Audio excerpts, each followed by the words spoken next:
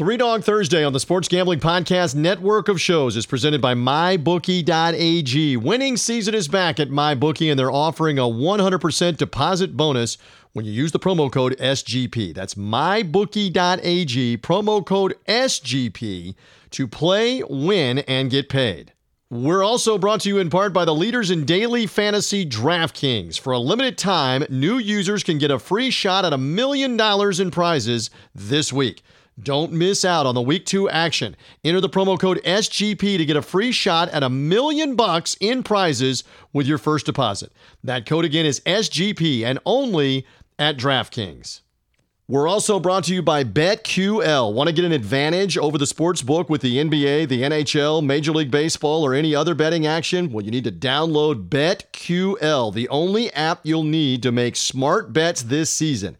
Head to betql.co and enter the code SGP20 for a 20% off discount on your first subscription. That's betql.co and the promo code SGP20. We're also brought to you by Manscaped, the leaders in below-the-belt grooming. Get 20% off and free shipping with the code SGP20 at manscaped.com. That's 20% off with free shipping at manscaped.com and use our code SGP20. And we're also brought to you by Ace Per Head. Ace is the leader in pay-per-head providers, and they make it super easy to start your own sports book. Plus, Ace is offering up to 6 weeks free over at aceperhead.com/SGP. That's aceperhead.com/SGP. Finally, don't forget to sign up for the Free Roll Football Contest, where we're giving away up to $5,000 for the best NFL handicappers this season. Sign up for free today. SportsGamblingPodcast.com/contest. That's SportsGamblingPodcast.com/contest.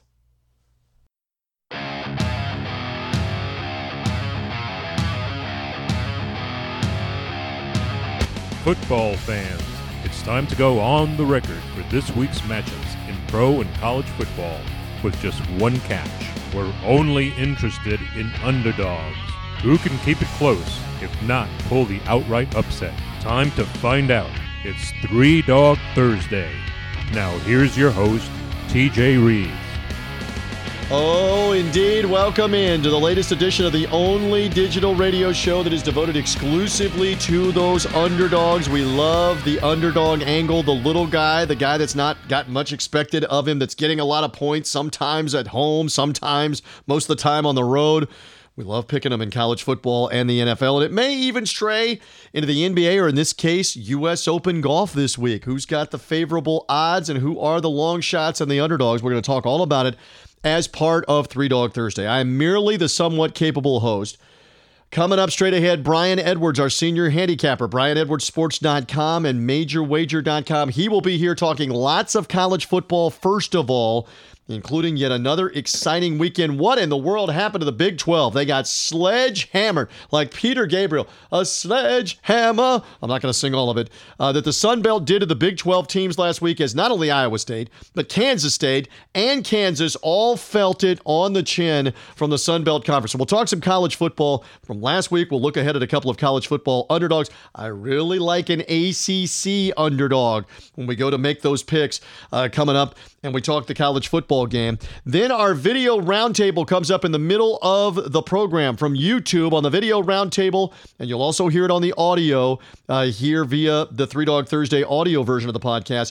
Jason Cole, longtime NFL writer, formerly Yahoo Sports national NFL writer, Bleacher Report national NFL writer, Pro Football Hall of Fame voter, new John Elway biography out, A Relentless Life, taking a closer look at the beginning and the end of John Elway's playing career and now all the way up to his front office career with the Denver Broncos. From the days at Stanford to being a number one overall pick in the NFL, engineering the trade to Denver in the first place, winning Super Bowls with the Broncos, and then obviously here in the recent times dealing with Tim Tebow and that circus with the former Heisman Trophy winning quarterback coming to the Broncos, and then luring Peyton Manning to Denver, but then having a falling out with Manning as well. Jason's got it all in the book, A Relentless Life. He's going to talk more about that, talk more NFL. coming up in our roundtable. Also, Mark Ennis on the roundtable. Love me some Louisville Mark Ennis. Even though I'm a Memphis guy and Memphis is supposed to hate Louisville, it's ingrained in us. Go Tigers, go. The Louisville Cardinals are the arch enemies. Anyway, Louisville taking on Miami in college football, primetime Saturday night. Mark will be here on the roundtable to preview that game. And Mark, also a big Tampa Bay Buccaneer fan. Look, you know that I'm the Bucs sideline guy, and I'm part of the Buccaneer broadcast with Gene Deckerhoff, the Hall of Famer, Dave Moore, our longtime tight end and radio analyst. And yes, the Bucs were beaten in week 1 by the Saints. I had them for Three Dog Thursday purposes, as did a couple of our guests last week had them for Three Dog Thursday purposes. But the Saints were too good. The Bucs with too many mistakes. Brady takes the L in the opening loss. Tom Brady, the GOAT, the greatest of all time. Now he's got to try to bounce back this week against Carolina. Carolina getting a boatload of points, by the way, in Tampa. So anyway, Mark's a big Buccaneer fan. We'll lament that on the roundtable. We'll talk more about the NFL Week 1. Mark will talk more about Louisville and Miami, all of that. Find the YouTube page, subscribe, but go see the video for the video roundtable from Three Dog Thursday. Then Brian Edwards will be back here to talk more about the NFL games. He loves the Thursday night Cincinnati Bengal underdog. You'll find out why. I've got a couple of NFL underdogs. Brian's got some overall thoughts on NFL underdogs through week 1 and into week 2. NFL underdog advice in the final part of Three Dog Thursday today. A reminder, if you have not already subscribed to our show, even if you found us just through a social media link on sportsgamblingpodcast.com, their network feed of shows, go to the Apple Podcast subscription service, go to Spotify, go to Google Podcasts, and hit the subscribe. And Three Dog Thursday, ding, comes automatically to you. Late night, Wednesday night, early Thursday morning. It'll be up. It'll be ready to go. You'll get a notification from anywhere that you get your podcast. Subscribe away to Three Dog Thursday. And we love you to rate us and review us. Again, numerous ones of you have done that in recent weeks and months. Continue to rate and review the podcast. More will find it. Love those 5-star ratings. Keep them coming as you subscribe as well to Three Dog Thursday. Before we get to Brian Edwards to lead it off and our roundtable guests, Jason Cole and Mark Ennis, let me say a couple of words. At the time that we're taping on the day before Three Dog Thursday, on Wednesday, the Big Ten has finally come around.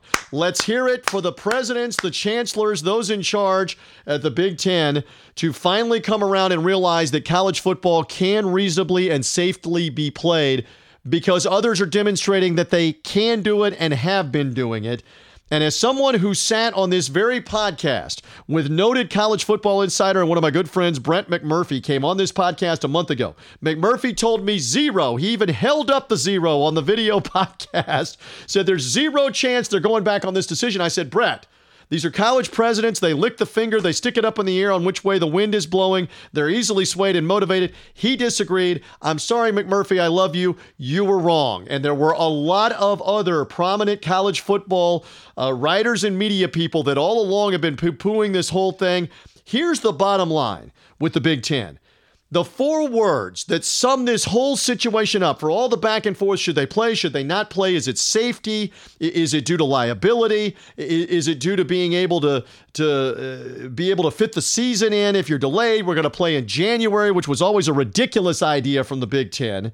And even from the Pac-12, if that's what they're going to do. And now the Pac-12's got no dance partner to play in January with, so they're not going to do that. Mark it down right now. The Pac-12 is not playing football by themselves in January. If anything, they're going to escalate things and they're going to try to play this year, or maybe not at all. Let's see what the Pac-12 does in the coming days. You may know more about that. But we know what the Big Ten decided to do. They decided to save face. And the 4 words that sum this situation up succinctly and best is that for these presidents to have killed it when all of their athletic directors wanted this to be done, all of their coaches wanted to play, and they've got the safety measures already in place in June and July and doing their testing. The presidents in this case, they were arrogant fools. That's what they were. The 2 tracks are you can be arrogant, but you better not be foolish. You can be foolish, but if you're arrogant about it, man, you're going to be even in worse shape in terms of being shamed from the public opinion. They believed that they were going to shut the whole sport down by being the leaders and say, we're safer, we're smarter. It's obvious that that's what they were going to try to do and that they did try to do. And they were arrogant about it.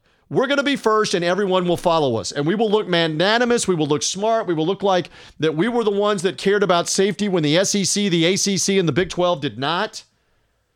The end result is the Big Ten understood when other conferences are playing safely and the games are going on, we look like fools. We look like fools for deciding back in early August that we're not playing games.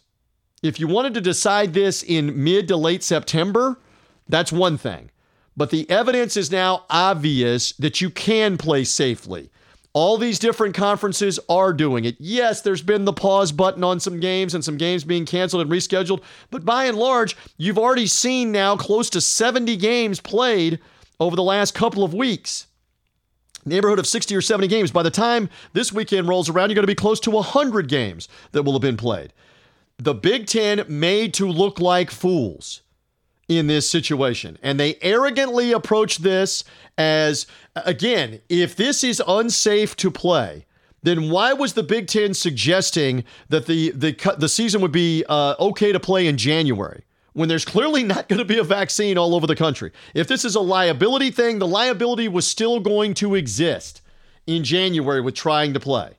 This was about being first and getting everybody else to go along with you and looking magnanimous, and it blew up in their faces. And I believe that 2 weeks ago, they understood this had blown up. When everybody didn't follow suit and they were ready to play, certainly by last week, they understood and could have already come out and said, we're going to play. They are now spinning and rationalizing that, that we had to hear from more of the medical experts. You mean like the medical experts with the flawed study a month ago that all the experts from the University of Michigan Cardiology Department, the National Institute of Health in London, England, the Mayo Clinic in Minnesota, world-renowned, all the cardiologists saying that study that the Big Ten's talking about is crapola. It's a flawed study, and there's no conclusive anything right now about COVID-19 and myocarditis in college players. Flawed study. They were saying it a month ago when it came out. And the Big Ten now is trying to hide behind that it's all the medical. It was never, folks, it was never about the medical, more so than the politics of this and them wanting to be first and be magnanimous. And yes, the public pressure blew them up. And the pressure of the Ohio Attorney General threatening to sue the Big Ten, and the Nebraska Attorney General for the state of Nebraska threatening to sue the Big Ten to say, show us the vote that you actually took when you didn't take a vote. Yeah, they told the Nebraska court like a week later after the lawsuit was filed by the players. The vote was 11-3. But yeah, when was the meeting? Who was there? Where was it held? And what was the exact vote? Documented. Let's see it. This was all an arrogant, foolish attempt to be first and to be out in front. Thank goodness for all the players. I'm going to talk more about this with Brian Edwards in a second. For the players at Ohio State and Michigan State and Nebraska and Iowa that were the dissenting ones, and Wisconsin, more so than the ones that didn't want to play, like the schools, the presidents in Illinois, at Northwestern in Illinois, or in Maryland, or in New Jersey where Rutgers is, that were just adamant that we're not going to do this. And now they've all done the 180, and they unanimously stepped forward and did this. And one more thing here while we're talking about this on Three Dog Thursday. For all the harpooning, I'm going to bring him up, for all the harpooning of the guy on the internet, Sir Yacht on Twitter. And our guys with the Sports Gambling Podcast had Sir Yacht on 3 weeks ago. In mid-August, they had him, actually 4 weeks ago now, they had him on right after he began to report, right after Kevin Warren said, we're never going to revisit this. It's not going to be revisited. We're shut down. As he said in the second week in August. Sir Yacht was on with my guys Sean Green and Ryan Kramer on their podcast. He was on numerous other places and doing his own media, saying, I've got a source that says to me the Big Ten wants to play and will eventually play in October. He began to call his shot 4 weeks ago. And guess what? Sir Yacht was right. You can squabble with him maybe getting a little giddy. The Yacht's not here to defend himself. Getting a little giddy with all the details. Maybe he was making up some of the details. But kids, for the national football media that were lampooning this guy as being wrong, he was right. He was right in August. They're going to play. He said it. He tweeted it. He stood by it through all the firestorm they're going to play, and he was right. And he even said they're playing October the 17th. They're going to play as soon as October. Forget about the November reports of a couple of weeks ago. It's not going to be November. They have to squeeze in time for the college football playoff. They have to squeeze in time for the bowl games that are worth millions and millions of dollars besides the college football playoff. So they got to get the season in, so they got to play in October. He had a source telling him October 17th. Big Ten, lo and behold, says it's the next week, but that's because they screwed around for 2 weeks. They could have been playing October the 17th, but they were trying again, arrogantly, foolishly. How do we spin this? We're caught. We're screwed. So for Sir Yacht, tip of the hat here on the Three Dog Thursday podcast, because not only was he right with the date, but he's been reporting for 2 weeks. They've already decided unanimously that they are playing. And despite multiple national media members making fun of that and saying things like Illinois and Rutgers and Michigan are never going to vote yes and they're never going to play, they all voted unanimously to play. If there actually was a vote, a meeting, minutes, who's there, who's representing what school in the actual vote, they're all 14 going to play. And the guy on the internet, Sir Yacht, free pub for him again, has been putting it out there for 2 weeks. This is going to be unanimous. Dan Patrick, who I love, who is a Hall of Fame broadcaster, he had a source, obviously, on this say to him early on that the vote was 11. Actually, he said the vote was 12-2, that the two dissents were Ohio State, were actually Nebraska and Iowa. His initial report from a source was there were 2 dissents in this. Well, it turns out there were many more dissents. The reports then became that there were 6 dissenting schools. Because there was not an official vote, and the dissenting schools included Ohio State and included Penn State and included Wisconsin that still wanted to try to play.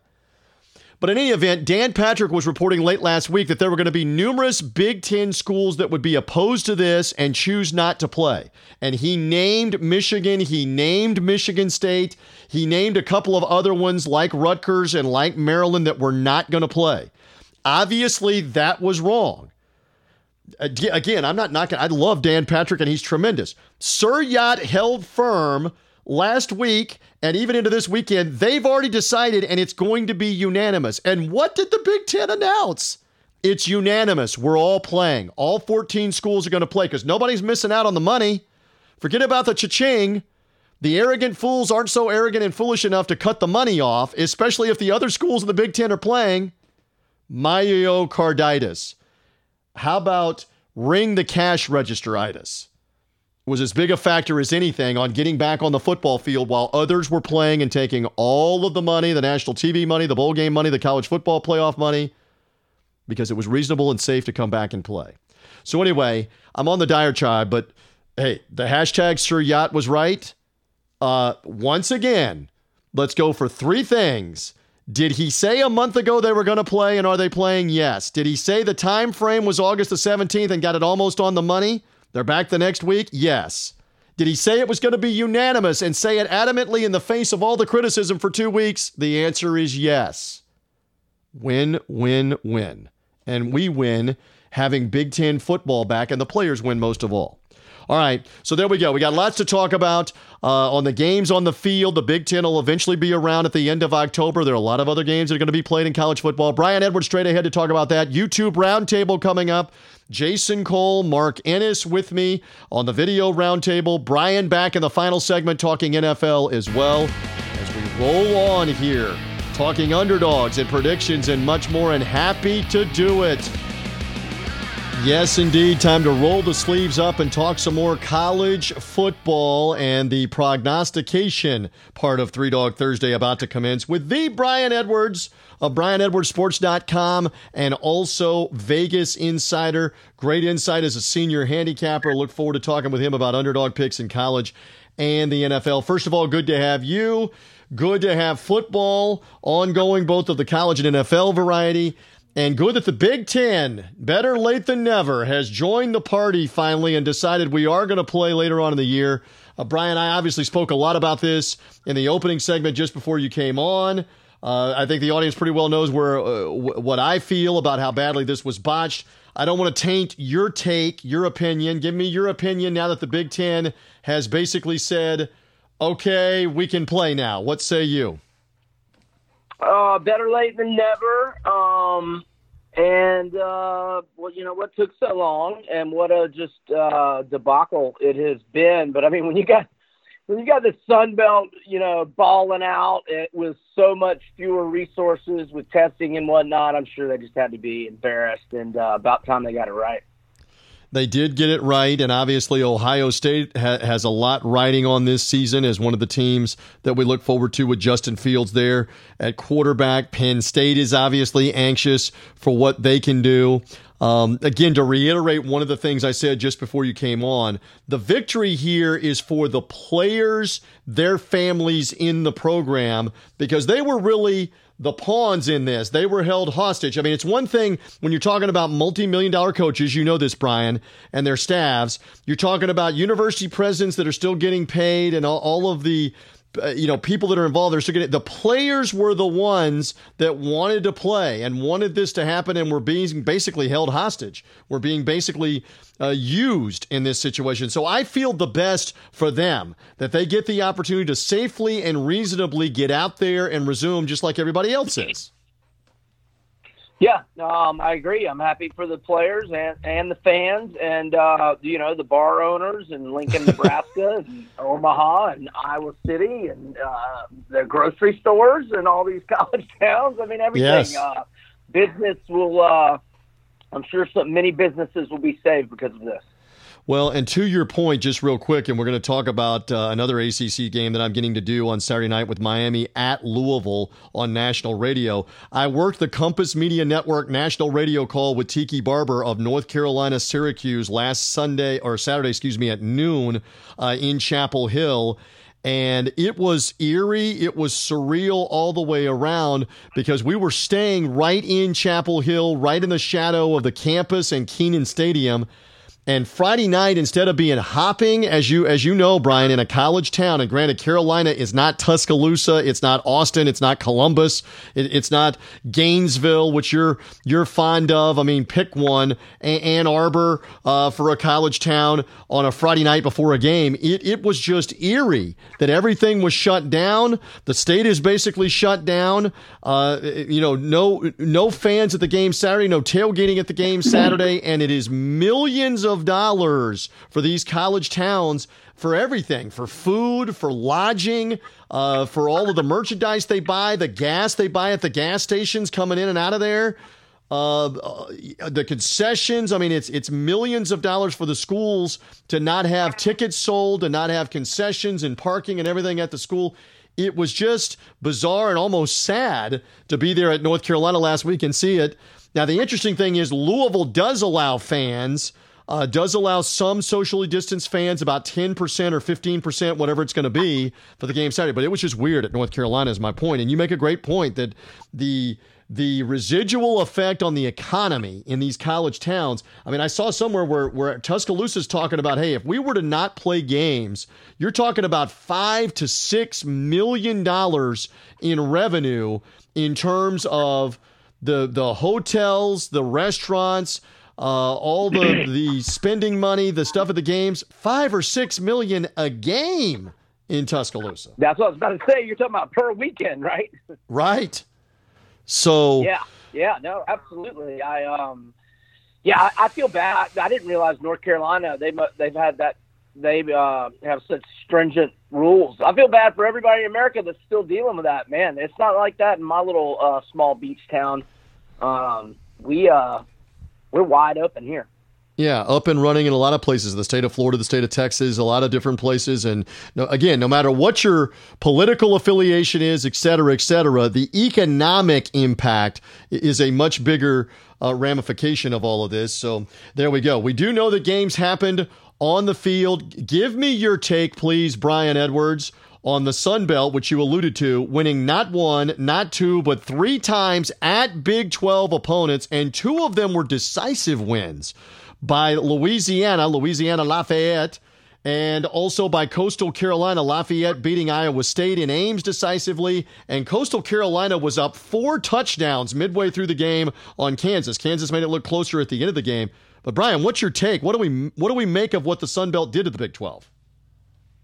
And, South Alabama had a huge lead on a pretty good Tulane team, the way Willie Fritz has got that program on the up or on the rise. And Texas State lost a heartbreaker as well. So it could have been even better. But Louisiana, I'm gonna tap myself on the back because I had them number 25 in my power rankings. But then I'm going to slap myself because I had Iowa State as high as number 13. And they didn't look like a number 13 team. But Louisiana and Billy Napier, I didn't like his clock management late first half, but Louisiana is good. I don't know what we take over on the Kansas Coastal game. Maybe just the hat still got a lot of work to do. But the Arkansas State game was great. Wow. Jonathan Adams, the receiver with 3 touchdown catches, he was terrific. And even Georgia Southern, I know they're playing an FCS team, but they were without 33 players and found a way to rally and beat an FCS, Campbell, I think. So, but, without 33 players, you get a W. I think you'll take that. And, props to the Sun Belt. App State, didn't cover and was in a ball game for a while, but they pull away and win by double digits. Yeah, Sun Belt, man. Look at them. Props to them. Sun Belt was like Fun Belt, and that catch by that kid for Arkansas State with one hand in the corner of the end zone with the game on the line, incredible. There may be some equally as good catches, but I don't know that there's going to be a better catch this year for a touchdown in a clutch situation. So we've already seen some fantastic football from there. Let's move on now to this weekend and the games that we're going to begin to look at. Interesting that we're still a week away from the SEC cranking up. The Big 12 has a couple of teams playing again. They had some last week, but the Big 12 games themselves mostly cranking up next week. So it is again the ACC, the Sun Belt, the American, and Conference USA kind of mixing together, and the independents like Navy and Army and Air Force are going to mix in. Army's game with BYU got postponed because BYU had COVID outbreaks and said, we can't come play you. So that game is not going to happen, apparently, not just postponed, but it's apparently canceled because Army's schedule is full for the rest of the year without an open date, a common open date with BYU. But by and large, we're going to see the ACC in the mix of the other non-Power 5 conferences here this week. So do you have one game right now that you're looking at as a possible underdog? And if so, what is kind of standing out at the moment? Well, I don't want to, officially pull the pull the trigger on it. But I'm looking at Louisiana Tech plus 5.5 against Southern Miss. But I have not been able to track down all, the injury and COVID information to feel comfortable to tell your listeners to definitely bet it, because I know La Tech, their game got canceled or postponed or pushed back, whatever, last week because they had a COVID outbreak. But if La Tech is close to full speed with their personnel, and I'm going to depend on literally getting that from a beat reporter on Friday, just scanning Twitter for La Tech COVID, La Tech injuries, etc. I just don't feel comfortable enough right now. But we saw Southern Miss lose outright by double digits to South Alabama, although South Alabama was mauling Tulane for 3 quarters last week. So maybe that's not such an indictment on Southern Miss, but they had the drama of their coach, getting fired. So I'm looking at La Tech plus 5.5, but I need to get some more intel on how many players might be out with COVID, whatever. So I'm not quite pulling the trigger, but looking at La Tech. Okay, and again, that is a Saturday night Conference USA game. That is a league game on Saturday night scheduled for Hattiesburg, Mississippi. And we haven't even touched on the Tropical Storm Sally as it is now. It made landfall as a Category 1 hurricane. Tropical Storm Sally has wreaked havoc on the Gulf South again, Louisiana, Mississippi, and in this area. We don't know at the time we're taping, are they going to be able to play that game? Is everything all right with Saturday night? We think that it is. And Brian is just saying, okay, pay attention here to La Tech, how many guys they have, how many are still sick, but you might like that 5.5 in the matchup with Southern Miss. Again, Southern Miss has played a game and Louisiana Tech has not. I was big on that last week in UAB's case, playing at Miami, Alabama, Birmingham, out of Conference USA. Didn't work out for my Blazers pick. as Miami was able to win and cover. But I'm going to go right back to that with a game here with Georgia Tech off the win last week over Florida State. I know it just breaks your heart, Brian Edwards, to see the Seminoles struggle once again under Mike Norvell, first game replacing Willie Taggart. Florida State got off to a 10-0 start. The problem is with the weather delay and then the rest of the game being played, it was all downhill after that, and Georgia Tech ends up knocking them off with a freshman quarterback in Jeff Sims having a solid day, throwing for 277 in the air, ran for another 50 yards. They upset Florida State, coming back from 10 down to win. They now play host to Josh Heupel's UCF Golden Knights. That is a Saturday afternoon ABC national television game, and I like the Jackets here in this spot, getting 7.5 at home. They've played a game. Comparable athletes, maybe not as much speed, but comparable athletes. I like Georgia Tech here. I'm going to take them as an underdog, Brian Edwards. Well, and I wish you luck on that one. I'm a pass on that game. But how about Georgia Tech, the quarterback who had been an original FSU commit and then flipped to Georgia Tech, and Sam Howell did the same the year before, flipped on the Noles. And so they're going to take L's from two quarterbacks that they had committed during the course of this season. And if FSU can't beat Georgia Tech at home off a 3-9 year, they're going to have a hard time winning football games. Yeah, I thoroughly enjoyed that. And look, I mean, Georgia Tech couldn't make a kick or a field goal or an extra point the whole game, and yet they end up still winning despite anemic special teams through most of the game. And again, UCF boasts the left-handed quarterback Dylan Gabriel from Hawaii. He's kind of like the mini version of Marcus Mariota. Coming from Hawaii, broke a lot of Mariota's records. So he's back. Interesting that one of their other quarterbacks, Daryl Mack, opted out because of COVID-19. They also have some of their skill players back, but again, it's a first game for them. They have had to pause practice at 1.2 because of COVID-19.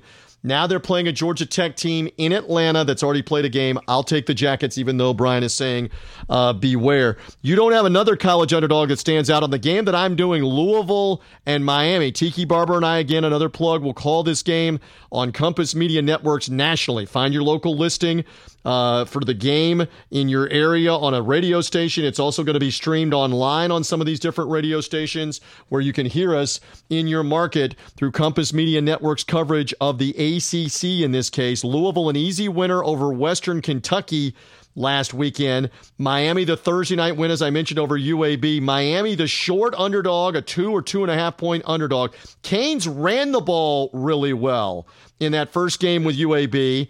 Louisville explosive on offense with the dual threat quarterback Malik Cunningham. He can throw it, he can run it. Brian, just give me an overall thought on the game here itself. It's a primetime game.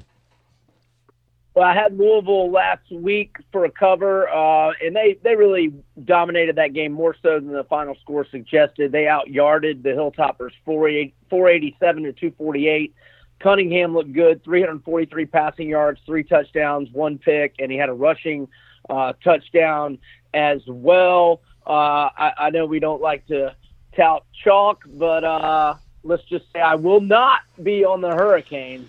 That is for sure. And just a couple personnel notes, because you mentioned the UAB-Miami game. UAB's 2-year starting quarterback Tyler Johnston is out indefinitely with an injury to his non-throwing shoulder. And also in Conference USA, Charlotte's quarterback Chris Reynolds, 22-11 TDI-INT ratio last year and ran for over 700 yards and is a dual threat guy. He is also out this week at UNC. And boy, the Tar Heels were late getting going, but fortunately, and even it was even hairy in the third quarter. They weren't doing anything, but finally they got that offense going in the fourth quarter. And I hit team total over 20.5 for the second half on Carolina, and I had minus 10.5 in the second half, which they were up 7-3, so it was minus 14.5 adjusted. But UNC did not look as good as I've been hyping them all summer, but maybe it was a wake-up call that they needed And maybe Dino Babers and the Cuse are a little better than we thought. I think it's both.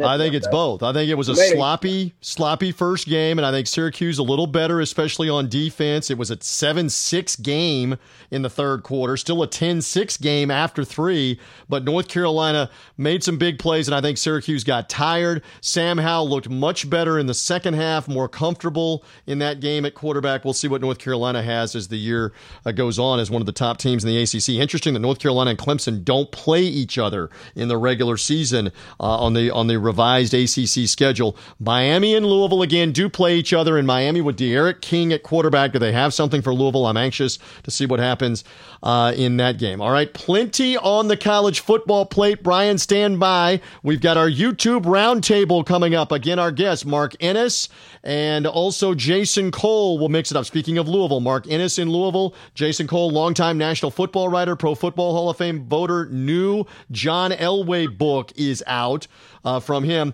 So we're anxious to talk to those guys on the YouTube roundtable. And then Brian Edwards back with me on the other side talking NFL on the audio version of the podcast. It is Three Dog Thursday as we roll on. But first, let's talk more about our friends at MyBookie.ag. Winning season has returned at MyBookie, and that means doubling your first deposit.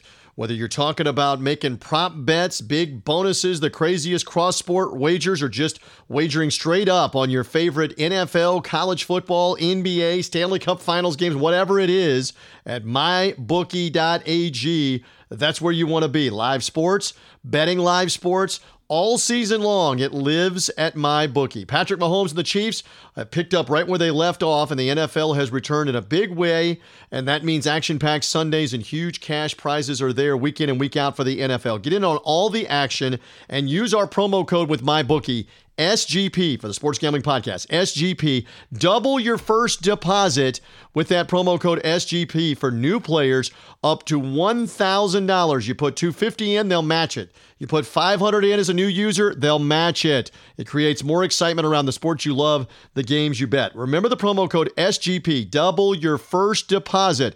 Your winning season begins today only at MyBookie. We're also brought to you in part by DraftKings, and it was nice to see everything back on the NFL gridiron over the weekend, and it was only just week number 1. There's no better place to get in on all the action for the NFL, college football, and daily fantasy than DraftKings. So to add to this week's excitement, DraftKings has millions of dollars in total prizes up for grabs, and if you haven't tried DraftKings yet, head to the App Store now because you don't want to miss out. Nothing adds the excitement to watching a game like having millions of dollars of prizes on the line, and all you have to do is download the DraftKings app, sign up, get in, and get a chance to win millions of dollars. DraftKings has already paid out billions of dollars to winners since 2012, so they know all about cold, hard cash. Download the app, use the promo code SGP, and for a limited time, a new user gets a shot at $1 million in prizes. That includes this week. Don't miss out on the Week 2 action in the NFL, the college football, and more. Promo code is SGP for a free shot at $1 million with DraftKings. Again, a minimum deposit of $5 is necessary. Eligibility restrictions do apply. You can see DraftKings.com for more details. But right now, go with the leader in daily fantasy. Go with DraftKings and our promo code SGP. We're also brought to you in part by BetQL. If you want to get an advantage over your sports book with the NBA, the NHL, and Major League Baseball back in action, you need to download this app, BetQL. It's the only app you need to make smart bets this season. And they've got some great algorithms, a best bet algorithm that has thousands of data points to give you the top information and the best recommendation on what to wager on. Whether you're talking about the NBA games, whether you're talking about the UFC pay-per-view this weekend, whether you're talking about the fights that we're talking about on Big Fight Weekend, you go to BetQL, you pick from all of the different data points and recommendations. They're giving you great info, great sharp data to help you make the bet. You can even see where most of the betting public is betting if you want to go the opposite direction. And with BetQL, if you live in New Jersey, Pennsylvania, Indiana, Colorado, or West Virginia, you can claim an exclusive offer from sportsbooks and use BetQL's data to make the right bets. Again, if you're in Jersey, Pennsylvania, Indiana, Colorado, West Virginia, a special offer awaits you with BetQL. Go to the Apple Store, go to the Google Play Store, download it, enter the promo code SGP, by the way, and you get 20% off your initial subscription. So even more incentive for BetQL. Remember, the promo code is SGP20 and take 20% off with BetQL. And if you've ever thought of owning your own sportsbook but you didn't know how, Ace Per Head is here to help you start it up. They'll provide you with an all-inclusive professional betting site with all the lines updated up to the second and wagers graded immediately. They've got top-notch customer service going 24/7, some of the sharpest lines in the industry, and plus, Ace Per Head also has live betting and a great mobile experience. You can get started today. Ace is offering 6 weeks free, by the way. Go to aceperhead.com/SGP. That's aceperhead.com/SGP to find out more. The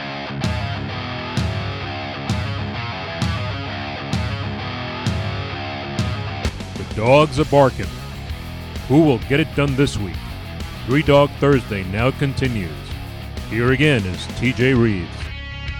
Well, we are back in here on Three Dog Thursday, time again for the video roundtable on YouTube. Another reminder, if you're only hearing us via Apple Podcasts, Spotify, Google Podcasts, come see the smiling faces and the moving pictures on the YouTube video, including Jason Cole, who is already showing off, prior to me pressing record, the beautiful Cole estate that he repainted over the course of about 6 to 9 weeks. Jason Cole, longtime National Football writer, author, NFL Pro Football Hall of Fame voter, and author of a new John Elway book that we're going to get to. How are you, Mighty One? I am fantastic because I have recovered from painting not only the walls but the ceiling of this room, and having to do it numerous times because it was such a dark blue. But we won't speak of that again because it was a nightmare, but I'm fabulous. Thank you. All right, that's outstanding. Also with me waiting patiently is Mark Ennis, the afternoon host of The Drive on ESPN Louisville's radio station. And I have several reasons that I have Mark here, not the least of which is the Saturday night huge college football game, Louisville and Miami, that he's obviously very interested in. I'm working that game as well on national radio. They couldn't find anybody else. I was available. I answered the phone. I'll be there for Louisville, Miami Saturday. But Mark is also, Jason Cole, a huge BUCCANEERS Go Bucks fan, and we're both kind of Jones. And Mark Ennis, good to have you, Captain. It's good to be back. I paid my dues like the old-fashioned way. We used to buy cheap end-zone seats in the old Sombrero and move to the 40-yard line shortly after kickoff. I paid my dues. Yeah, a lot of bad football in the orange creamsicle uniforms, although, as Doug Williams and the late Leroy Selman always said, we never had any problems winning in the orange uniforms. It was kind of after they left and gone that things were that bad. But Mark and I go back that far with the Buccaneers and with this team. All right, so let's get right to it here on the roundtable. You know, Jason, where Mark and I are coming from. I'm obviously part of the Bucs radio broadcast. Mark is obviously a fan. He's there in Louisville, grew up in in the Tampa Bay area where I am, and is a fan. Give me some objectivity, if you would, Mr. Cole, here on Buccaneers losing the opening game with the Saints. Saints are a good team playing at home. What did you make of that, by the way? What happened there in the Superdome as the Brady era gets off to a loss? I mean, there wasn't any magic to this first game. Like I think everybody was hoping that you bring in Brady and then magically everything is transformed. And then all of a sudden you sit back and go, oh, yeah, well, maybe this is a little more painful than we think it's going to be. And transition's not as simple as you just plug and play a guy and everything's okay. There was communication problems. The first interception, when we were looking at the second interception, but the first interception on the one to Evans, where Evans runs the wrong route. And you can see it on Brady's face, and they realize that. And then that second throw, Brady's trying to make a play because they're down. They're trying to rally in this game, and I get that. But he can't make that throw anymore. Not from the wide side, right. on the left, trying to throw all the way back to the right sideline. You are 43 years old. That doesn't happen anymore. So don't make that throw. But, people who are saying, oh, hey, this is Jameis, just like what was going on with Jameis. Give it a little time. Give it a break. Pump the brakes a little bit, and give it a little time to mix. I still think this is a game. This is a team that ends up winning 10, 11 games and making the playoffs. I love them as a contender. I think they're a really strong team overall. But this road game, no, this one wasn't going to work in this situation. And Mark, sure. And Mark, one of the things that we know, because we've watched the Bucs for so long, they have become experts over the course of their whole history of beating themselves with turnovers and mistakes. And it doesn't matter if Tom Brady's a first ballot unanimous Hall of Famer. If you make mistakes and turn it over, they had a botched kickoff fumble in the second half that was a killer. Too many mistakes, Mark, against good teams. You're not going to win.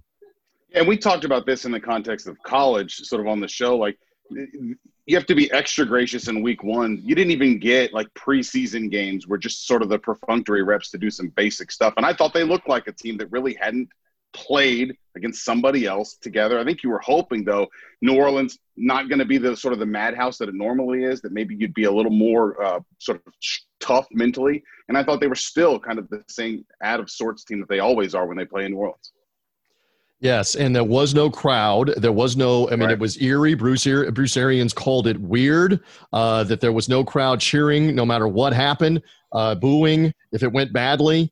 So it's just the new normal, I guess, in the NFL. And look, it does take some time, and the schedule is a lot easier. We'll talk about this a little bit more here. Panthers at home, followed by the Broncos. More on the Broncos with Jason in a couple of moments here. And then the LA Chargers at home. You have an opportunity if you're the Bucs and you play well and you play smart to be 3-1. You could win all three of those games, two of them at home, and then everything calms down. For right now, though, in and around the market, there's a lot going nuts. Jason Cole, to you, because we don't just want to dominate this with Buccaneer conversation, even though Mark and I would enjoy that. Give me a team, give me a player, give me a game that stood out from you on weekend number one of the NFL, if you would. Well, I thought generally the quality of play was so much better than I expected, and the equivalent of most first weeks, or even if not a little bit better, which tells you we don't even need preseason at this point, except for maybe young players trying to figure out how to play in this league and judge them whether they're capable of playing in the league. But that's a separate matter. And on your question, I think there were two that stood out. From a team standpoint, it's the Arizona Cardinals going into San Francisco, and again, no fans, so it's not your traditional away game kind of thing. But still, you're going on the road. You're still having to deal with travel. You're still having some distractions. They dealt with that, and they won a huge game for them. And now they came up with a blocked punt that helped turn that game. But I thought that was huge for them. And I on an individual level, Mitchell Trubisky, just look, he was horrible for better part of 3 quarters, and all of a sudden it just switches, and he looks like that franchise quarterback. And moreover, the Lions, just blow another fourth quarter lead under Matt Patricia. But Trubisky just made some sensational throws, and the game winner is as good a throw as you can make for any quarterback. So I was shocked by what I saw because he got it back together, and it gives you hope that maybe Trubisky will finally put all those parts in place and become the player that they thought he would be. Watch me serve one up. Thank you, Jason Cole. You're hearing the voice of Jason Cole if you're only on the audio podcast. Again, find us on the YouTube version of this. You'll see us. You'll see highlights that we're talking about. You'll hear video references we're making. That's how you find us, is on the YouTube version of this and a social media link of Three Dog Thursday. Mark Ennis, I'm going to serve it up on a silver platter. Lamar Jackson had to stand out to you yet again off the MVP season. He was brilliant. I know it's the Browns, but he was brilliant again. Yeah, well, you served it up, but I was going to go there anyway. Yeah, he looked fantastic, and I thought what was impressive about that game is there was really no crazy long run from him. It was very workmanlike. The vast majority of it was from the pocket, and then you got to see some of the younger guys, J.K. Dobbins. Like, that's not fair for them to be able to go from Mark Ingram to J.K. Dobbins running the ball like that now. And then really the Browns are a story too. You thought, all right, Stefanski's coming in there. It's not Freddie Kitchens and kind of a zoo, a guy who shouldn't be a head coach. They've invested so much, and they look worse. And don't forget, they beat the Ravens week 3 or 4 last year. Yes, 40 on them. Yes, and he throws an interception on the opening drive. The Ravens upgraded on defense, it showed, and the Browns are still going backward despite all the investments there. Cole loves it when I give these stats. The first-year coaches or the first season first game with a new team, including the first-year coaches like Stefanski, were 1-4 Sunday on weekend number 1. Ron Rivera was the only one that won with a new team, the Redskins, and he's not a first-year coach. He's a longtime coach. The number now over the last 3 seasons, I believe this is correct. I did the original research. 2-14. Thank you. Or yes, 2-14 is the record on the opening weekend. It had been 1-10.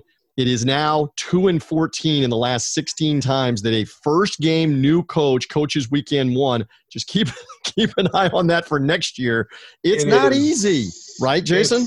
It's a bad form of baptism. Is that what we're trying to say here? Or baptism by fire, right? Yeah. So I was trying not to go cliche, but you know, I'll agree with that. Baptism by fire. I mean, it's an overwhelming task to finally be in charge and to understand all the things that you have to do on the sideline. And I think that a lot of coaches don't understand that until it's sort of like playing. You don't know what the feel is like until you actually do it. And you're trying to run the whole game, and you're trying to call plays, and you're trying to keep track of this, and you're trying to keep track of that. And most guys don't learn, I can't do that. And I think the clever coaches learn, good point. Okay, I can handle this, but let me go have somebody who can do clock management and timeout management and replay stuff for me. And I'm going to defer completely on the defensive side to my coordinator unless I have to parachute in. Like, that's what I think coaches really have to learn. And it's just too hard in the first week, unless you're a guy, as you pointed out, like Rivera. To Jason's first point, though, about how crisp the play was, you know, relatively speaking, for week 1, only 18 holding calls on offensive line across the entire league. It's the fewest in a single week in 20 years. I saw that. I think they're maybe not calling. Was it hey, let it go, or was it a little bit better play? I was surprised. There were really only 2 games, and then we'll move off the NFL and move on to more specific stuff. I believe the Chargers game with the Bengals that I didn't see a lot of, not a very well played offensive game. And there was maybe one other one. And other than that, almost every game had explosive plays, had lots of touchdowns. There were not slosh, 10-6, 13-10 games by and large. Correct me if I'm wrong, but by and large, the offense was better. You're right. And I think another thing to point out is what I have always noticed in the first week and even through the first 3 weeks in the NFL season, is the tackling is poor. You get holding calls and you get some sloppiness and you get some low-scoring games. And, maybe Denver and Tennessee wasn't the best played game in the world either, but it was still kind of exciting. But the thing that impressed me in all this is the level of tackling, especially when you go to how Denver's defense played against Tennessee, against Derrick Henry, and how much they hit him and hit him hard. That impressed me for this week. And again, gets me feeling like the college model may be smarter than what the NFL model is, which is just go play and don't worry about preseason. Yeah, because college obviously does not have that. They just come in and play. And we'll get to Louisville in the market where Mark is and the college game as we round on, and we'll get to some underdog thoughts on this as well on Three Dog Thursday. All right, so Jason mentioned Denver there in passing, and this ties in. Again, you've been working for a long time, and I wanted to get you on because the book is out. On the Elway. Did I see the exhale there from Jason Cole? Yesterday was. Let me just say, yesterday the Tuesday the 15th of September was a glorious day because it just ended 7 years of research and writing, talking to more than 200 people, battling with editors, trying to sell a book, do this. And there it is. There it is. And you gave birth. What you're saying is you gave birth. And there's the baby. And the baby is right there, and I am so proud of that. It's octuplets. And I just I'm Octomom. I'm it's fantastic. That feeling of accomplishment after working so hard for this, and to have people. I was on one Denver station a couple of days ago, and it was a lifetime Denver resident and radio host who said, I thought I knew everything about Elway, and I read this, and I learned so much about Elway in this book, and I just was like, That's exactly what you want to hear when you write a book like this. Amen. Your research is transcendent about a figure who is this enormous to begin with. Well, and again, compliments and props to Jason for taking that amount of time, because again, he is an amazing figure when you consider number 1 overall pick, engineered the original trade saying, I don't want to play for the Colts, could have played baseball. That's in the book. You teased us with that. Could have played for the New York Yankees, who drafted him, won Super Bowls, and is now transitioned to the Denver Broncos. Just one more front office, one more to you. They've had the highest of success, Jason, but right now they're really struggling, and they didn't look a lot better on Monday night, Elway's Broncos. And this really eats at him right now that they're having this kind of problems again this season. And the competitive side of that relentless life of John Elway, the Broncos not very good still. No, I mean, I think the talent level's there. I mean, like you see with Judy and Fant, and you see hints of it with Locke. We're not quite sold on Locke yet, but there's certainly some positive things. Offensive line looked better. Running backs are okay. If you put Sutton back out there, I think it's a very complete looking offense and can be very explosive. But Judy's got to catch the ball, right? Like, he had 2 drops in that game, including the killer one with 4 minutes left, where they're about to go in, get a field goal, get a score, do something that changes the outcome of that game or changes the dynamics of that game in the last minute for Tennessee. It didn't happen. But I think you see promise. But when Vic Fangio is not calling timeouts with a minute 27 left and costing himself in the end of it about probably 30 seconds of time on the clock, maybe only 20, but that can make a whole huge difference in how you manage your last possession. And that's the kind of stuff that John Elway is going to look down there and say, do I have the right guy coaching here? Do I have, and Fangio last year blew a bunch of these close games. I think that they had 3 games like this that came down to the fourth quarter, if not the last minute of the game, that they didn't handle well. And I know that Elway will have no patience for that. As much as he believes in Fangio and the job he's going to do, and yes, Von Miller wasn't there, and you can make a million excuses. But that game was a winnable game. And if it's a winnable game, John Elway is going to say, we have to get that game. Competitor that is there on Mr. Elway for sure. So again, we'll get another plug in for Jason's book coming up. The voice of Jason Cole with me, longtime National Football League writer with Yahoo Sports, Bleacher Report. Love his insight. Pro Football Hall of Fame voter, and the new book is out right now on John Elway, A Relentless Life, that he has been working on for years, telling stories and all the different insight that he's gotten from different people on that. All right, Mark Ennis, let's come back to you and the matchup that is going to be coming up. That is Louisville and Miami. The Cardinals got off to a fantastic start against Western Kentucky last Saturday night. We're looking at that here with Malik Cunningham, the quarterback, having an outstanding game, in particular in the first half. Got him in the end zone, 4 times in the first half. So, again, this is in your wheelhouse. Louisville now in the ACC hosting Miami coming up here on Saturday night in prime time. Everybody in your town's talking about the Cardinals and how they looked, and I know you were relieved to have football back on the football field here for Louisville in this opening game. Yeah, relieved is a great word for it. I mean, there's really nothing worse that could happen to this city than for the NCAA tournament to get canceled. So we lived through that, and I think the prospect of maybe football not happening was going to be too much for people, especially coming off last year, where Louisville was so much better in year 1 under Scott Satterfield than anybody thought they would be. You know, the implosion of 2-10 under Bobby Petrino, and you're like, I just hope they win maybe 4 games and look like they want to be there again. And then they go 8-5, win a bowl game. It looked just dramatically different.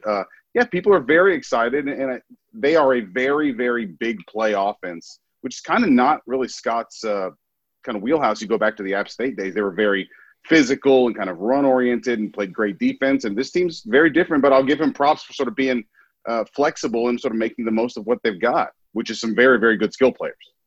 This Malik Cunningham, the quarterback, you were filling me in. He's an Alabama kid, but he's undersized a little bit, so he got out of Alabama. But he looked fantastic as the dual threat quarterback. And again, the nation's going to get to see him. There's not as many college football games right now. I know the Big Ten is now back. The SEC, though, not playing. The Big Ten not playing. So this game will be featured a little bit more.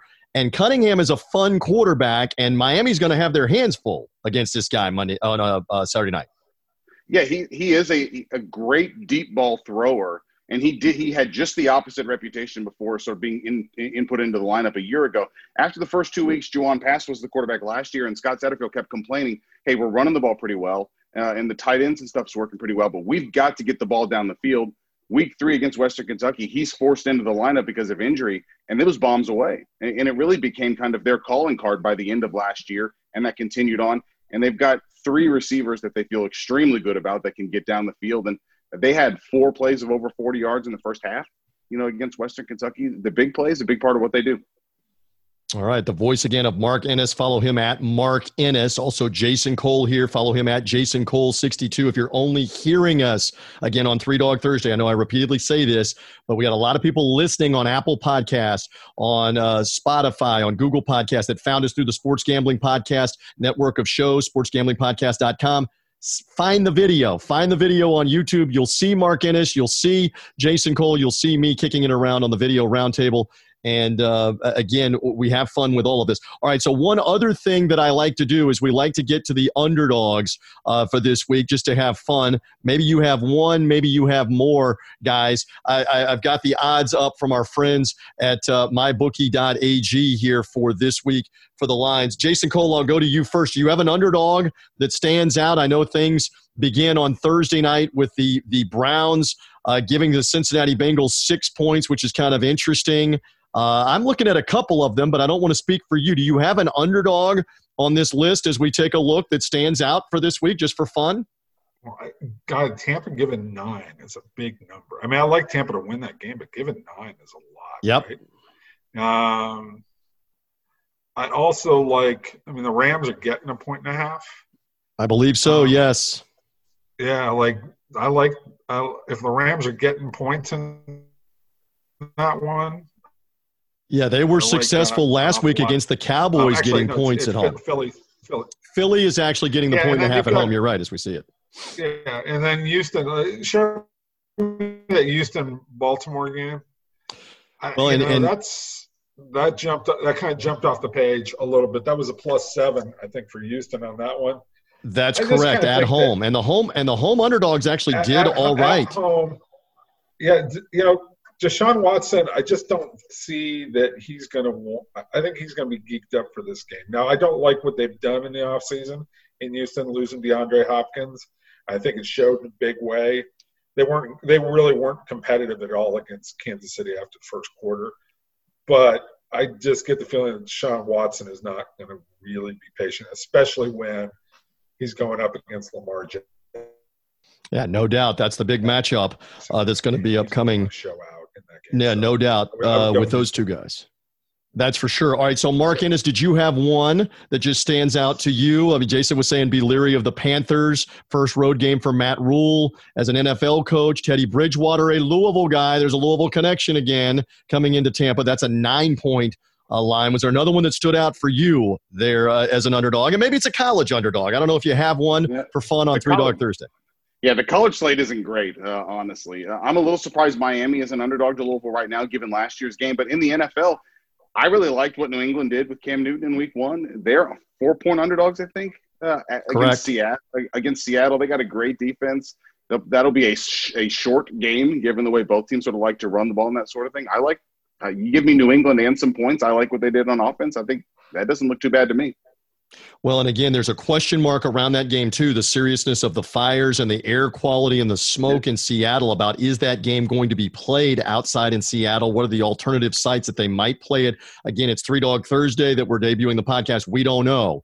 And that decision may not be made until later in the weekend about can they play it there? Does the air quality improve? And so that might be an issue as well there on that. All right, we're coming to the end of our conversation time here on the video roundtable. Let me get the plugs in one more time. Again, for Mark Ennis, here is how and where you find him on The Drive, weekday afternoons in Louisville, Kentucky. He is the godfather of Louisville Sports Talk Radio. Find him on 93.9 The Ville.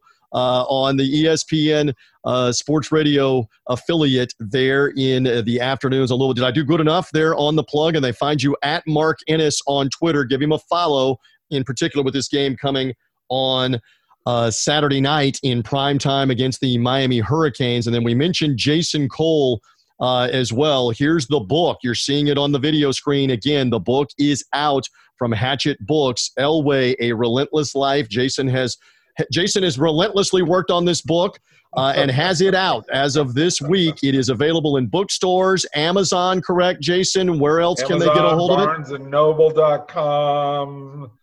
The whole shebang. You can anywhere that you buy a book, you can find Elway, A Relentless Life, and please do, because I like writing books. Can I you said like a Denver person said I thought I knew everything about Elway. I don't want you to give the whole book away, but it's like is there an Elway fact or story that we wouldn't know that you could share without giving the whole probably book like 9 of them. Give him a good one. There's a bunch of them. Like one of the favorite ones was when he and Darryl Strawberry faced off to the LA High School Championship in 1979. So you have the number 1 overall pick from the 1980 MLB draft against the number 1 pick in the 1983 NFL draft. It's kind of cool the way that I'll pat myself on the back, but the way I explain the whole game and what the lead up to it, what happened. That's a cool story that a lot of people don't know about. My favorite one is the intrigue of Edgar Kaiser, who almost nobody knows who he is, but he was the owner of the Broncos for 2 years in 82, 83, sold the team in 84. He's the guy who actually thought of making the trade for Elway. And he's the guy who actually engineered the whole thing. And so the way the whole thing breaks down over months, basically, of him convincing and making this happen, because Dan Reeves thought it would never happen. And John Beek, the general manager, never thought that they would pull off this trade. Edgar Kaiser, absolutely 100%, is the guy who pulled off the trade and executed it. And I will say the last key element of making the trade work was 2 preseason games. One played in 1984 and one played in 1985. After the trade was made, you'll have to read the book to find out why those 2 games are critical. But that's an example of the kinds of things that I elucidate in this book. Well, and he does a fantastic job bringing it more modern because, again, a lot of the younger fans don't appreciate how fantastic Elway was as a player. Cole and I are old farts. Mark is not as old as we are, but we remember watching Elway. A lot of the younger fans know Elway more as the executive with Tim Tebow and that whole circus and Tebow winning a playoff game. There's stuff in the book about that. And then engineering the Peyton Manning trade recently, or actually signing him as a free agent, as it turns out, luring him to Denver, and they win a Super Bowl. All of the juice is there on all. And Elway and Manning weren't getting along at the end. There's another tease, right, Jason, that they need to read the book and find out. Right. There's a great question that John Elway asked Peyton Manning after the 2014 season. That was, let's just say, it was loaded, fully loaded. Is the way I will put it. Okay, so again, I'm going to share the screen one more time that the book is Elway, A Relentless Life. Check it out right here. It's in bookstores everywhere. There you go, from Hachette Books, the definitive biography on John Elway, the Hall of Fame quarterback, and now the head honcho, the president and GM of the Denver Broncos. So check that out. Check out Mark Ennis. Again, ESPN Louisville. You can find him on the net on ESPN Louisville weekday afternoons and that huge game with the Miami Hurricanes coming up. Again, guys, thank you. Thank you for hanging out with me on Three Dog Thursday. You were great. Jason, good luck with the book. Mark, I'll be seeing you in Louisville this weekend as well. That is, if you want to be seen with me. I'm not sure. I presuppose that. I look forward to seeing you this weekend, and thank you guys for hanging out here on Three Dog Thursday. Anytime. Excellent time. Love it with these guys. The podcast rolls on. Brian Edwards rejoins me to talk more NFL on Three Dog Thursday as we continue. We are back in with Brian Edwards, senior handicapper, BrianEdwardsSports.com. You find great content from him, always great handicapping as well with his picks at Vegas Insider. He's been with us on Three Dog Thursday now for the last year and a half or so, last football season and all the way through. And again, a tip of the hat to you, my friend, that you hung in during the COVID shutdown in April and May and June when we didn't have a lot to talk about. We've got football. We've got football, college, and the NFL variety back. Week 1 of the NFL in the books. Okay, go ahead. I made mention at the beginning of the podcast. It's now all the way at the end. My Buccaneers, I'm taking broadside hits everywhere because the Bucs didn't look so good against the Saints. I had them for Three Dog Thursday purposes last week. New Orleans was better. They were better fundamentally. The Bucs with turnovers, with mistakes. You're not going to beat the Saints in the Superdome doing that, crowd or no crowd. Go ahead. Let me have it about Brady and the Bucs taking the L. Go ahead. Come on. Go ahead. No, my Falcons got their ass beat too. I got nothing. Look, a lot of teams are going to lose in the Big Easy this year, and in fact, I think I pointed out last week that the Saints are my pick to win the Super Bowl. So, no shame in that one. No, I'm not going to give you the business on that one. Yeah, and a reminder again that the Buccaneers had all this hype around John Gruden. I know it was 18 years ago. All this hype around Gruden. Coming in with all the great players, Sapp, Brooks, Hall of Fame caliber players, John Lynch, Keyshawn Johnson, Mike Allstott. They lost the first game that year, Brian Edwards, I was there, to the New Orleans Saints. And everybody the next day when I was doing 5-day-a-week sports radio was just clobbering in the Tampa Bay area. John Gruden's hire. Why did you get rid of Tony Dungy? What a mistake this is. Fans love to overreact after 1 week. They want to kill DeAndre Swift up in Detroit for dropping the potential game-winning touchdown pass against the Bears after 1 week. Boy, Steven Gostkowski is lucky he made the winning field goal because he missed everything else for the Titans on Monday. It's one game, though. So you got to let the season play out, and that Buccaneer team went on to win 12 games that year in the Super Bowl. I don't know that this Buccaneer team will do that, but I keep saying to everybody, like you like what I do with the wagering component, anybody that wants to wager me that they're going to win 4 or 5 games versus winning 9 or 10 games, bring that wager to the Bucs sideline guy. Bring that wager to TJ. If you think the Bucs with 43-year-old Tom Brady or not are only going to win 4 or 5 games if he's healthy, please. They're going to find a way to get it together, and probably this week against the Carolina Panthers. Let's see if Brian Edwards likes Carolina maybe as an underdog. Maybe not. What do you like? First of all, coming off last weekend, did anybody stand out? Superlative, team, player, whatever? I asked that of Jason Cole in the roundtable segment just before you came on. Team, player, game that stood out of the NFL last weekend for you. Do you have one? Well, I'll go the negative Nathan route. The Bengals kicker missing that chippy and Gostkowski. I had to, the Titans fan base should give him a pass because he is a good kicker. But for those of us that had the Titans -3, my gosh, you missed an extra point and 3 field goals. Oh, brutal. So, can I go ahead into my Cincinnati? I'll talk. You absolutely can. It was Randy Bullock, by the way, was the kicker, and I haven't seen yet who the new kicker is here midweek, but he tore his calf muscle on the potential game-winning kick or game-tying kick last week. And so Joe Burrow takes an L in the first one, but now we go for Three Dog Thursday purposes to Thursday Night Football, and you're sniffing some Bengals, some Cincinnati Kitties? Yeah, so I actually went ahead and played this last week. One of my accounts had look-ahead lines, so I had it plus 7.5 last week, but I'm even at a worse number and crossing the key number. Well, I just didn't get enough of it. I love Cincy plus 6. I think they're going to win outright. Plus 210. They had no business losing that game last week. They were in control of that game with the Chargers the whole way. Joe Mixon fumbled at around Cincy's own 30-ish that set up a scoring drive for the Chargers. Joe Burrow, he made only one mistake. He didn't have a great day by any means, but he only made one mistake, but he made it down in the red zone. Yep. He was rolling out his left, tried to just one-hand flick it to his running back. I guess he didn't see Melvin Ingram, former Spurrier guy at South Carolina, make the interception. And then, they had 7 seconds left. They had plenty of time to take another shot at the end zone, and then they missed a chippy field goal. Now, I still did push with the Bengals last week because I had gotten it early in the week at plus 3. But I love the Bengals here. We've got a huge quarterback advantage. I'm not even going to get into the head coaching, but I know we got the quarterback advantage. I'm normally looking to fade the road team on NFL Thursdays.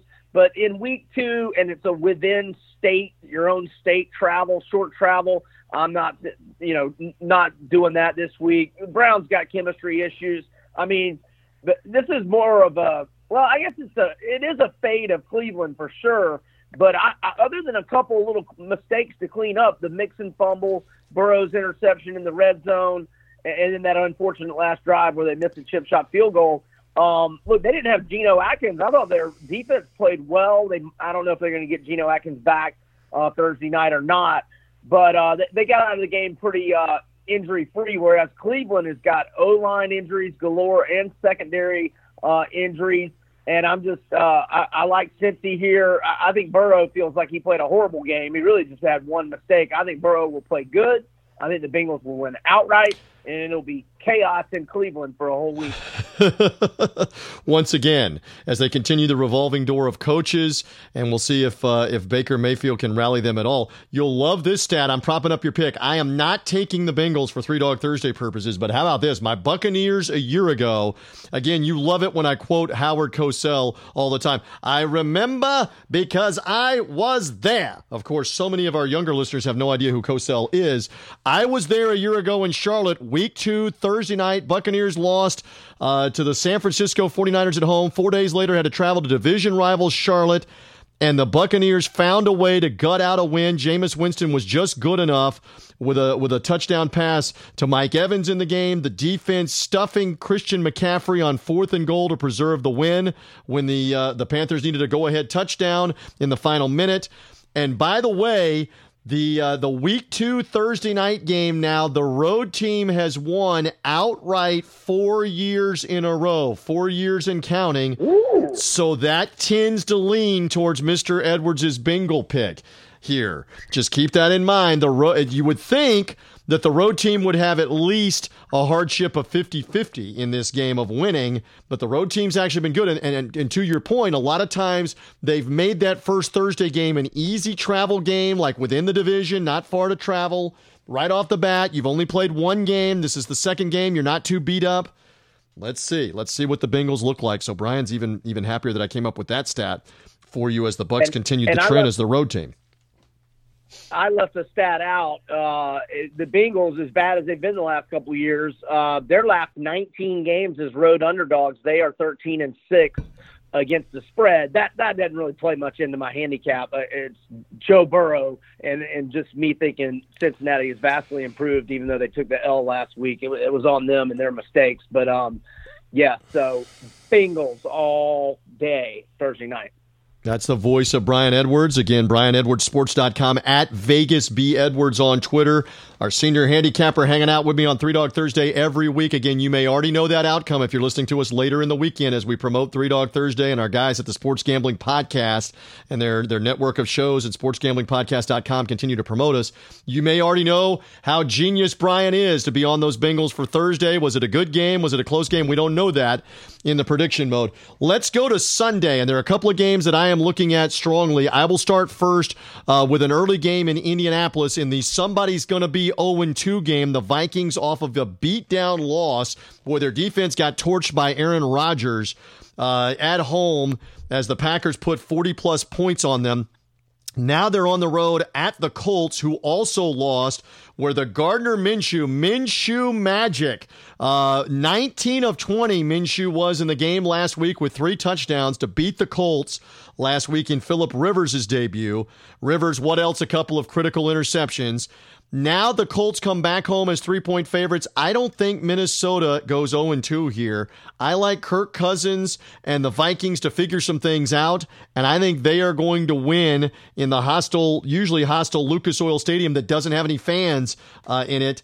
I think that's advantage Vikings. I'll take the Vikings here in this matchup and the 3 points at Indianapolis here. Somebody again 0-2 when that game is all said and done. So I like that one for Three Dog Thursday purposes. And last week, Brian Edwards, you were on the Miami Dolphins. It did not work out against Cam Newton and the Patriots as Newton broke out run after run after run out of the read option. It looked like he was back at Auburn with the way that he was running that ball last week. But Miami still played solidly in that game. Now they come home, and this is more not me not believing in the Buffalo Bills, who beat the New York Jets last week at home. The Jets were bad. Buffalo 5.5-point road favorites. Give me Miami in an early game also. My in-laws are huge. My wife's parents are huge Dolphin fans. They will be happy with me that I am taking the Fins here in this matchup against the Bills. Are you buying into Buffalo? How about Buffalo getting that kind of respect on the road? I know they were in the playoffs 2 of the last 3 years, but they got some serious respect to be a 5.5-point Week 2 favorite at Miami. Yeah, there was no Fitz magic last week. 3 costly picks, but yeah, I lean with you on both of your plays there. I'm leaning Minnesota and I lean Miami. I'm not going to commit to either one of them, but I certainly don't disagree with any of your logic and definitely agree that wow, that's a lot of respect for Buffalo going on the road, especially when you think about the heat in Miami in September, which is, that's like, going to Lambeau in January, in my opinion. It doesn't get hotter than what it is down there during September. Hot in a lot of places in the South, but a lot of them aren't outdoors, and Miami will be again. No fans. The Bills, by the way, have been good in the last 14 meetings with the Dolphins for Three Dog Thursday purposes here. I'm kind of bucking the trend. Buffalo is 9-4-1 in the last 14 meetings overall over the last 7 years. But let's see what happens in this one. That is a lot of points, and I think Miami is better on defense. I think they will get to Josh Allen some in this game. I'll take the Dolphins. I'll gladly take the 5.5 or the 6, whatever it is, here for Three Dog Thursday purposes. All right, before we get out of here, I have not touched on the U.S. Open, which I will in a second. We've got golf championship this weekend, and we also have NBA playoffs, Brian Edwards, narrowing down now to the conference finals, including we're coming off the Tuesday night Denver comeback from down 3-1 to beat the Clippers in Game 7 in the Orlando bubble. So now it is Denver and the Lakers in the West. And 1 game in the books, the Heat already beating the Boston Celtics in Game 1 in the East. And you're already looking over the NBA lines for this weekend and underdog purposes. What do you like out of the NBA playoffs? I like the Heat in Thursday night's Game 2. I bet on them for the series. I had them last night. What a game in overtime. I thought that was a nonsense call where Tatum got the, East Finals, 1-possession game, less than 20 seconds left. But brilliant of Marcus Smart to draw that foul, even though you can't call that at that point in the game. But Bam Adebayo with an amazing block with Tyler Hero. Wow, was he good. And Jimmy Butler and Goran Dragic have been nothing short of sensational. Miami's now 9-1, but straight up and against the spread in 10 playoff games. And the only loss was when they were up 3-0 to Milwaukee, and they were +2, and they lost outright in overtime and lost by 3, so only lost by 1 to the line. That's how good the Miami Heat have been in these playoffs, and I think it will continue. Props to Jamal Murray and props to Jokic and the Nuggets. What a rally! 6 elimination games, W's in a row, and come back from double-digit deficits in all 3 of the last ones against the Clippers. Amazing stuff. But I'm not looking at them in Game 1. I could see them, having a letdown, being a little gassed, kind of like they were in Game 1 against the Clippers. Well, the Lakers have been sitting back here, too, so there's some merit for rest, but there's also merit for the way that the Nuggets have played, that they just continue the hot streak here when they tee it up in the game on Friday night for Game 1 of the Western Conference Finals. You don't think the Nuggets are going to get maybe a game, more than a game, off the Lakers, and it's the Lakers into the NBA Finals now that it's not the Clippers? Oh, I can see the Nuggets winning multiple games. I just don't think it'll be Game 1. I just think after all the energy expended, rallying from double-digit deficits in 3 games in a row, they won 3 in a row against Utah, and then Game 1 against the Clippers. It was kind of like a giveaway game. They're just exhausted, and so I could see that happening again against the Lakers in Game 1. But no, I think Denver will make the series interesting. I don't think they'll win the series, but I don't think that they're not going to, get blown out 4 times. I certainly don't see that. Definitely not broom treatment. We are talking it all with Brian Edwards. Remaining moment or two here. We've been covering the NFL. He just talked a little NBA, and I'll talk a little U.S. Open. It's a first time ever September United States Golf Open. Brian, we've had so much sports in this month. It's just incredible, with a Kentucky Derby because of COVID-19 delays being run in September with no fans, NBA and NHL Stanley Cup playoffs. By the way, let's go Lightning. You may already know if the Lightning have finished off the New York Islanders. If you're listening to us on Three Dog Thursday, the Lightning trying to battle the Dallas Stars, who are already in the Stanley Cup finals, the Stanley Cup playoffs. We've got the NFL going, college football going, and U.S. Open golf, the prestigious Open Championship, the United States' top Open tournament. Dustin Johnson is the favorite at plus 850 at famed Wingfoot Golf Club in New York. Jon Rahm plus 1,000. I like him as the plus 1,000 play. And if you're looking for somebody as a dark horse, give me Jason Day plus 4,000. I think he might do well in this tournament on odds to win before it begins on Thursday. For Three Dog Thursday purposes, what's going to happen with Tiger there, with Rory McIlroy there, Justin Thomas, etc. Dustin Johnson won the FedEx Cup playoffs. Let's see what happens with the U.S. Open. My friend, there is no shortage, whether it's college football, the NFL, the NBA playoffs, the Stanley Cup hockey, the U.S. Open golf, NASCAR about to enter its playoffs. We waited for so long to have sports, and we have got really the buffet. The buffets aren't allowed anymore for social distancing and health guidelines, but we got the sports buffet right now, brother. Anything you want right now. Yeah, it's a beautiful thing. Thank goodness. In fact, tonight, it'll have been yesterday when your listeners are listening to the show, but tonight's the first time we haven't had games in months. Right. There is not a Stanley Cup playoff game right at the time that we're taping. There is not an NBA playoff game on the Wednesday night as we're taping before Three Dog Thursday. So that's the first time we have not had a hockey or basketball playoff game in over 30 days. So that's amazing that we've had that run, and the NFL doesn't play until Thursday night. So we get a little lull. Major League Baseball is still ongoing, but man, the barrage is back for this weekend. You need extra TVs. You need extra eyeballs. It is almost like March Madness with all of this. Brian, tell them one more time where they find all of your stuff with your picks, your analysis, and all the great insight they're hearing here on Three Dog Thursday. Yeah, you follow me on Twitter at VegasBEdwards. You can check out my website, BrianEdwardsSports.com. Also have content and picks available at VegasInsider.com. TJ, enjoyed it, man. Have a great weekend. Good luck with your picks and your audience. Good luck. Hopefully it's winners for everybody. Yeah, let's hope that is the case. Again, Brian loves those Cincinnati Bengals as a Thursday night underdog. Again, I'm going Georgia Tech in college from back earlier in the show for Three Dog Thursday purposes. And in the NFL, give me the Vikings at the Colts as a road doggy, and the Dolphins. How in the world are they a home dog to the Bills? I'll take them to win the game outright for Three Dog Thursday purposes. Thanks also to Jason Cole, National Football writer, Pro Football Hall of Fame voter, John Elway book. That is out right now. Again, check him out at Jason Cole 62 for more of the John Elway biography that he did that is out right now. A Relentless Life for Elway as the player and also as the president of the Broncos. Matt Ennis, also from Louisville, the afternoon radio host in Louisville.